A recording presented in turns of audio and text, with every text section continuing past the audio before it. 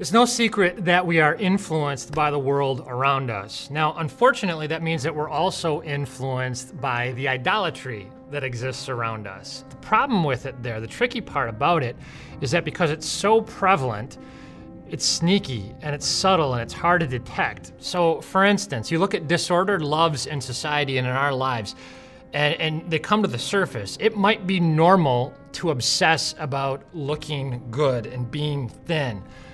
It might be normal to overdo youth sports and pour yourself into those. It might be normal to have many sexual partners throughout life in our society today. It might be normal to compromise other important relationships with your spouse, with your kids, in order to advance your career. But just because something's normal doesn't mean it's good or right. So for instance, in the 19th century in the South, it was normal to own slaves. In the mid-20th century in Germany, it was normal to persecute and even kill innocent Jewish men and women. Just because something's normal doesn't mean that it's good or right. And because we have common values and common disordered values, it's that much more important that we surround ourselves with faithful Christians who will hold us accountable.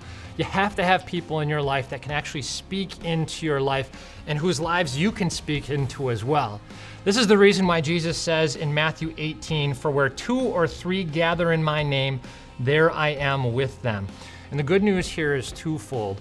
Not only do you have somebody that will help hold you accountable with any idols that you might struggle with in your life, but if that person's a faithful Christian, when you do struggle, when you fall, and we all fall, that person right away will be able to point you to the grace and forgiveness found in Jesus Christ as well.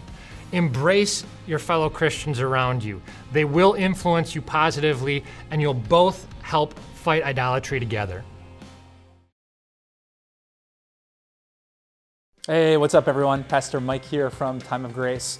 Thanks so much for checking out this podcast. We certainly would love this message to reach more and more people. So if you wouldn't mind rating and reviewing this podcast, it would bring it to more people's eyes, and we pray this message into more people's hearts. Thanks for your support, and we'll talk to you soon.